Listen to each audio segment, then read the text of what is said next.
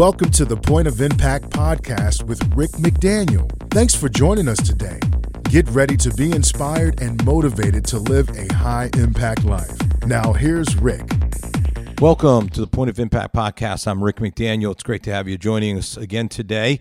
And we've got a special guest with us, Bishop Harry Jackson. He's the senior pastor of Hope Christian Church in Beltsville, Maryland, which is a suburb of Washington, D.C., and he is a leader in the Black Church. He's the founder and chairman of the High Impact Leadership Coalition, and he is somebody that has written on the Black Church and has been interviewed on all kinds of media, and somebody that is very much a leader who can speak to what is happening in our country.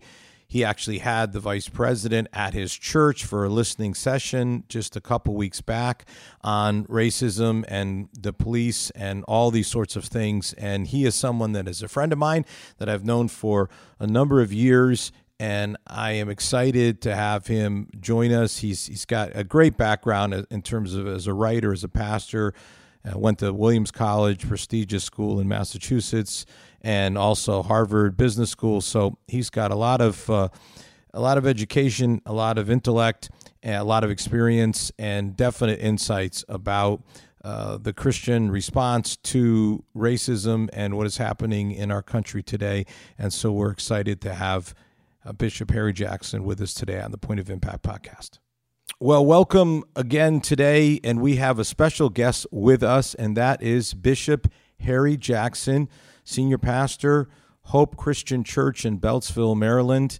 He also is a leader in many other ways in terms of his role within the larger church, and especially within the Black Church, as a writer, as a speaker, as someone who commentates on various news shows, and someone that I've had the opportunity to get to know.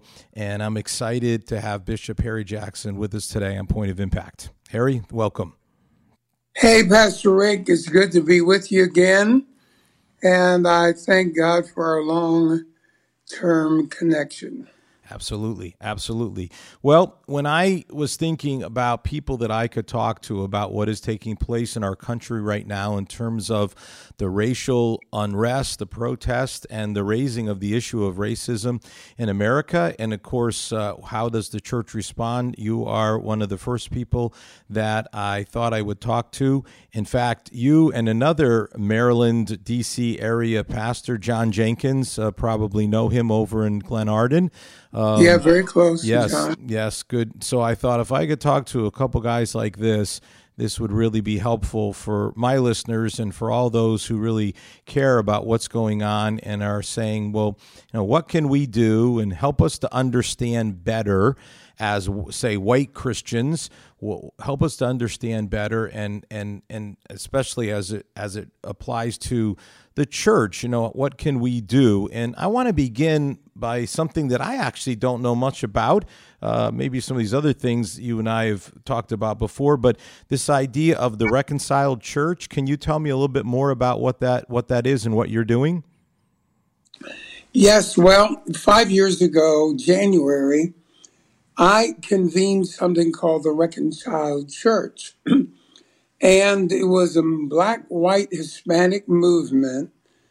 And Bishop T.D. Jakes, along with James Robinson, along with Sammy Rodriguez, Jim Garlow, Robert Morris, we all came together and we talked about the issues of race. We came up with 7 bridges to peace that could be these bridges we would cross to heal the racial divide within the church. And we said reconciled church, and that's past tense, because Paul told us in Galatians 3 that they're neither male or female, Jew nor Greek, bond or free.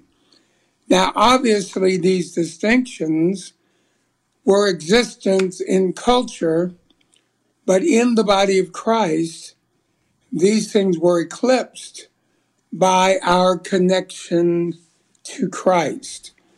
And so we came together. Bishop Jakes was very instrumental in getting denominational leaders from amazing Black origin, Black community places. So we had about 200 leaders representing 40 million believers. Wow.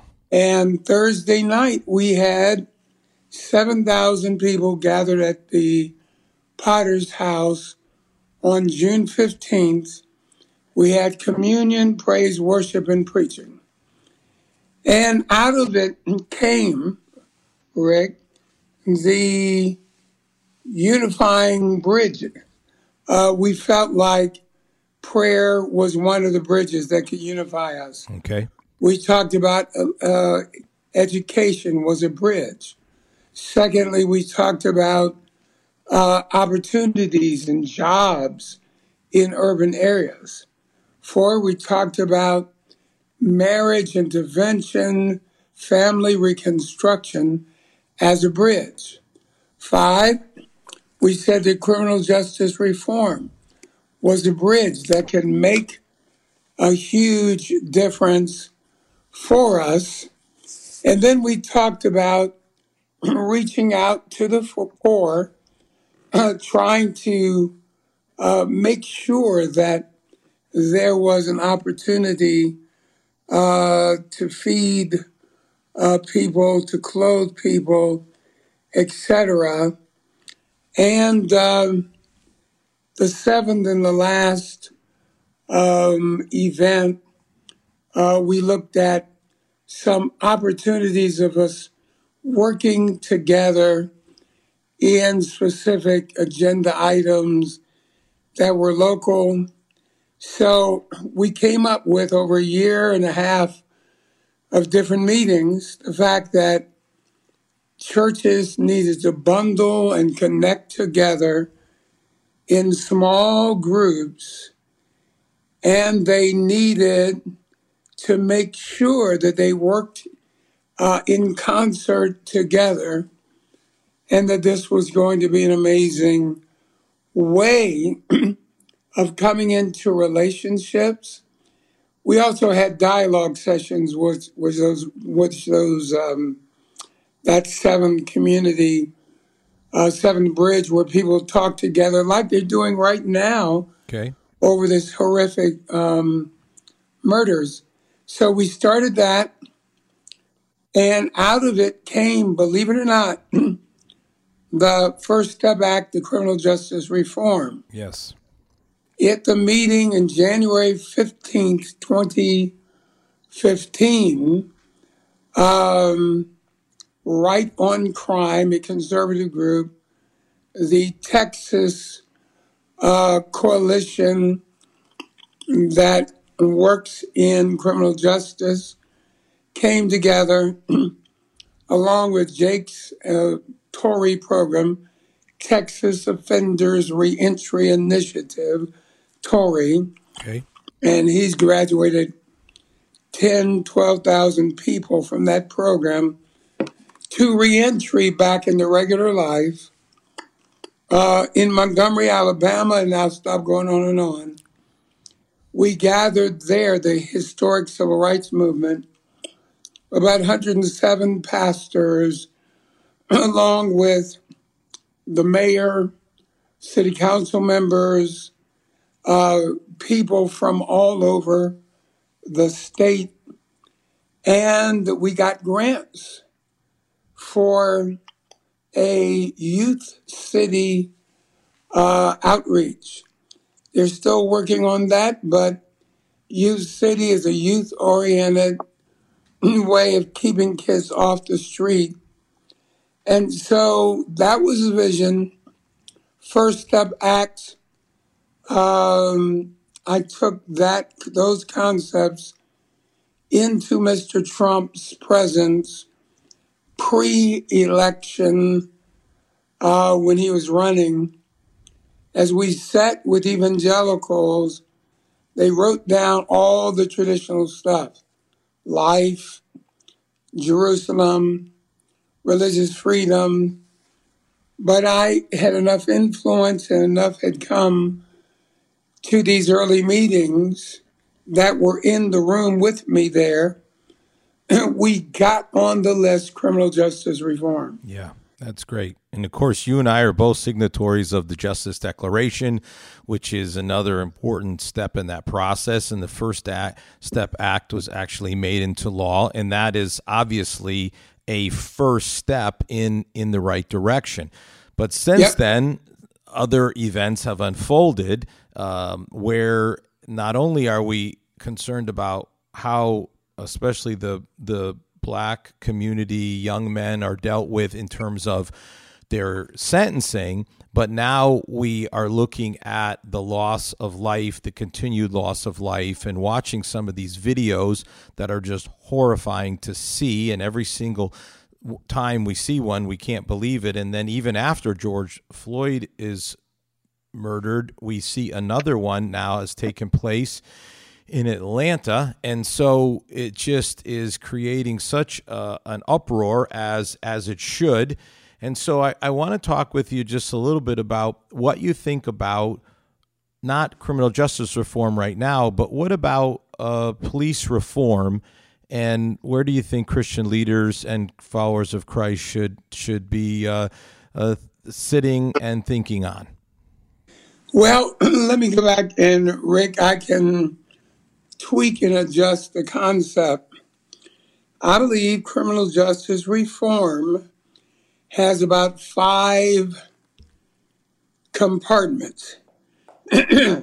Under the compartment is the first step, and that is police reform, meaning as soon as you get taken into custody by the police, what happens from there is a part of your entering criminal justice interaction and system. Okay. So from police, then you have being after that, being in custody, having representation in the courts.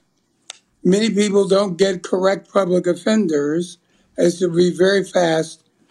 Then from there, sentencing. There's disparate sentencing that happens. Yes. With many African Americans. After sentencing, the condition in many of the prisons are horrific. So you've got race-based gang systems. You might have to join 1%ers or black Muslims in order to make sure you're able to be safe. Aryan race people may be in there if you're a young black guy, and you can get all kinds of crazy, torturous situation, gang rapes in prison, all kind of dehumanizing things. Then you deal with re-entry. Once you get out, how do you get back to life? So this whole continuum Yes. is criminal justice. So back to policing. The policing problem, let's say in Prince George's County here in Maryland, from when I was a kid, I lived in a different state. I heard that many blacks disappeared. They were just killed in the custody of the Prince George's County State Police, county police, and there is a whole history. This county was with the Confederacy in the Civil War. Most of Maryland was with the North. PG County was with the South. The South. Wow. How about that? How about that? So policing has been in certain communities generational. It has caused fear. Even my 30-some-year-old daughters and their friends, they aren't safe with police because of the stories, driving while black, People have been traumatized, abused. In this region alone, a lot of police have been corrupt. And most of the police, I think, are really good people. But we've had corruption, abuse, all kinds of problems historically.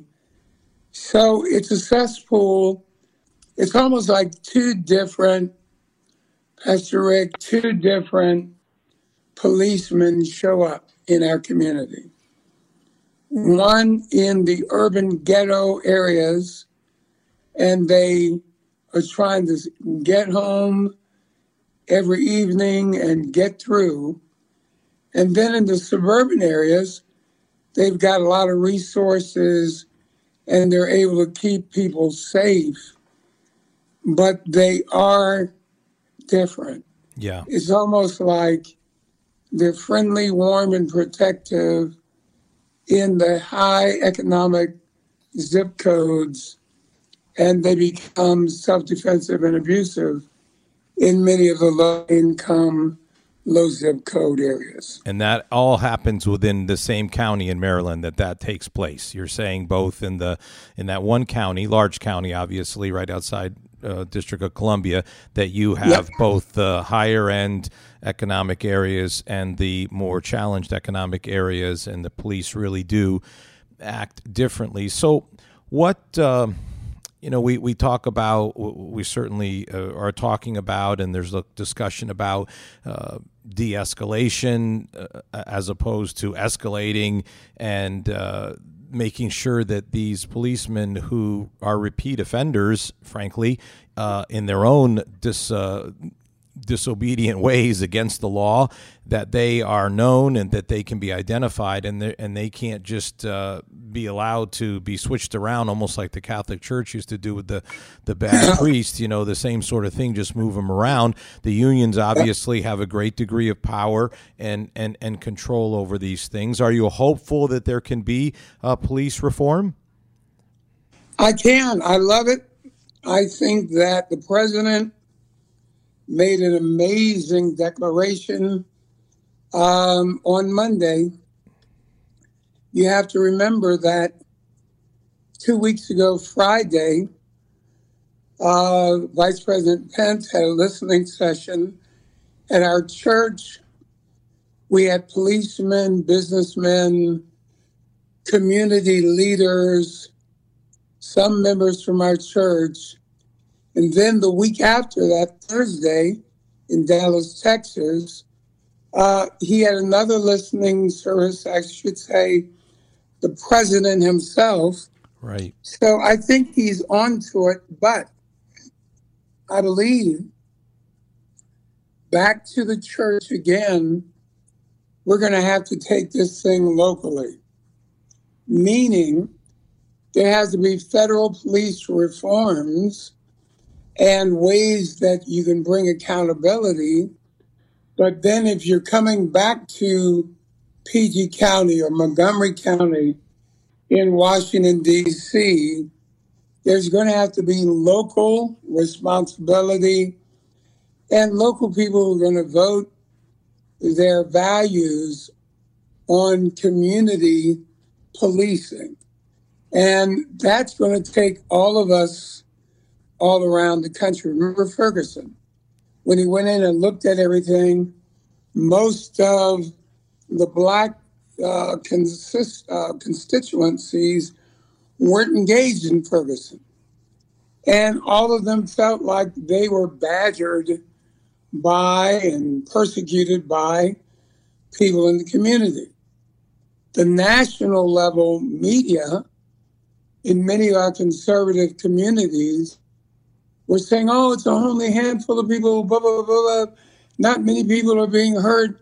Black folks, you're kind of oversensitive.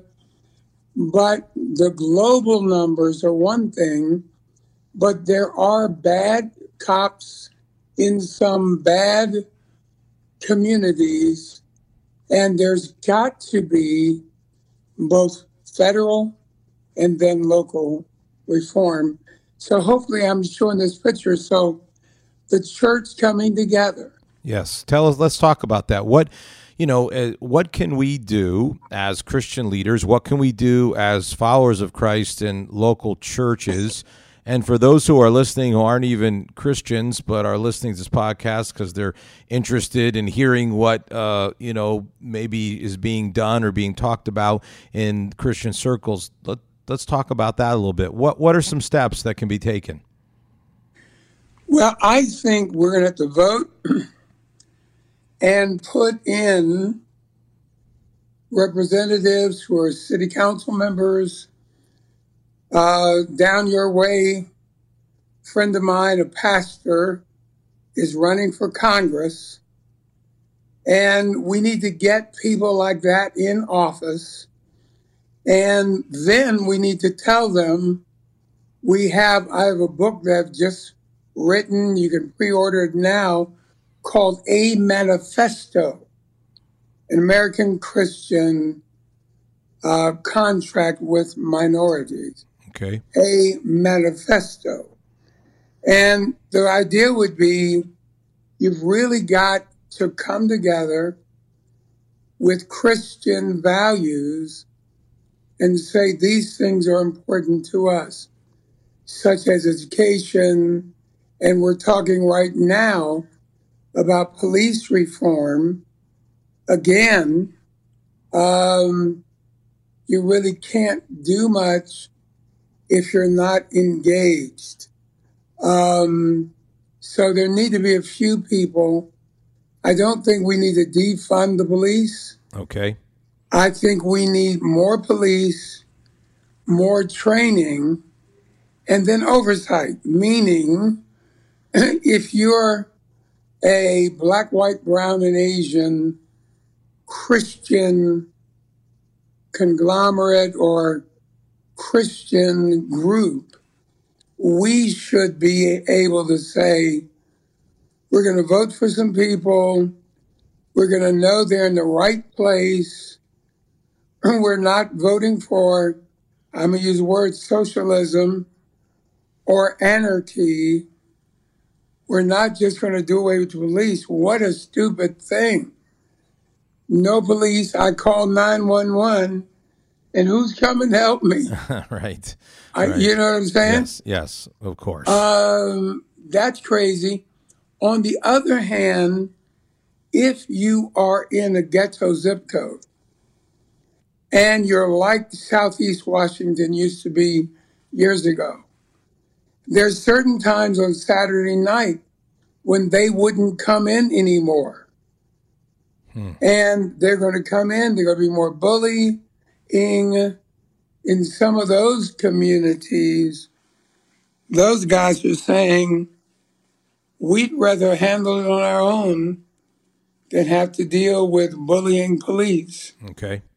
So I think we're going to take back our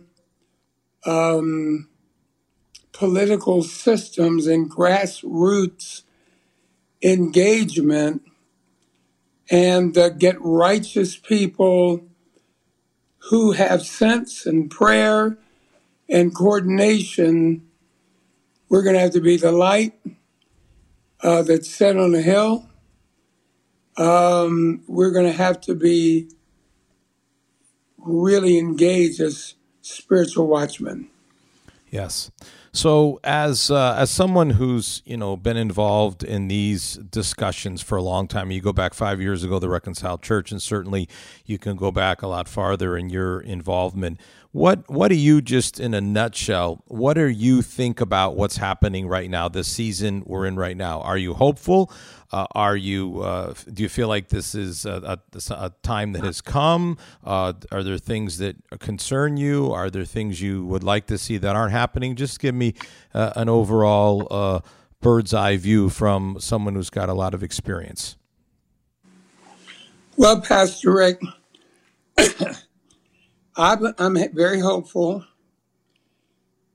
I hate to say it this way, but I'm going to say it real bluntly. What's just happened is that we have been wounded and someone has reached onto the wound and ripped off the Band-Aid. And so now we've got an exposed wound, we're bleeding, but you can't hide it anymore. It needs to be dressed. It may need some stitches. It may need to be attended to. So in a reverse kind of way, it's positive because we can't hide it. Yes, and the healing process can begin. The healing process can begin. But the church has got to engage. And again, like I say, engage in your community. Pray for national reform, but pray for places like your city, Pastor Rick, Richmond, because they've got so much history. Yes. And there's so much bitterness in the community. So what's going to happen is if white, black, brown, and Asian come together, talk, interaction, they're going to vibe back and forth. But eventually, I think you'll get on the right page. We'll do that wound repair again. We're going to clean out the wound. We're going to put in some stitches. We're going to put on some dressings. And healing is going to begin. But we're going to have to really and truly have this generation engaged. So pastors, leaders, church members, all of those are going to be important for us. Yes. So but it's time, though, right? Do you believe that this is, a time, a God-ordained time? Because you have meetings, you have discussions, but this has really brought it to a level of intense introspection and public awareness that we just haven't seen before. And if it's handled correctly, this really can be the beginning of a true, genuine healing and a unifying that's been needed for so long. Do you agree? Yes, I believe. And what's good is that we saw whites marching with blacks. Yes. First time this numerous, although it was like that back in the 60s after King, before and after King's assassination. So I think we're going to see this move forward. But I will say this, huge warning. But if the church does not engage with guidelines and sorry, let me cough here, with guidelines and standards, with morality and nonviolence, we're going to tumble into darkness. Many of the young people are not discipled, they're not Christian, they're not focused, they're just angry. Right. And anger without some kind of moral focus will lead to unruly problems that we're not going to be able to handle. Yep. So I think that's really where we are. I'm excited. I'm focused. And did your audience listen to the president on Monday, his speech from the Rose Garden? And if they didn't find it, maybe you can put it out on the web. It was the best event. President met with the families of all these people who had been murdered and beat up under police custody, and he had mixed race policing leadership nationally. And they were able to get, after all the talking systems and talking sessions, the things that needed to be kind of put into place, like the technical assistance. But then he stood up and he said that he was concerned and that he was fighting for peace and fighting for protection. He talked about the minority community. He spoke like a father. Good. From the heart, and it was about the best from the heart declaration I've heard the president ever make. Great. Well, that's encouraging, and it is encouraging for somebody like you to say you have hope and you see this as a positive thing, and we're just starting here. This is not like, it's not over. It's just really beginning, but it begins with conversations like this. It begins with educating ourselves and understanding more, and so it's been great to have you, Bishop Harry Jackson, to give us some insights today, and we really appreciate you being with us today on the Point of Impact podcast. Thanks so much. You've been listening to the Point of Impact podcast with Rick McDaniel. Thanks for tuning in, and we look forward to you joining us for our next episode.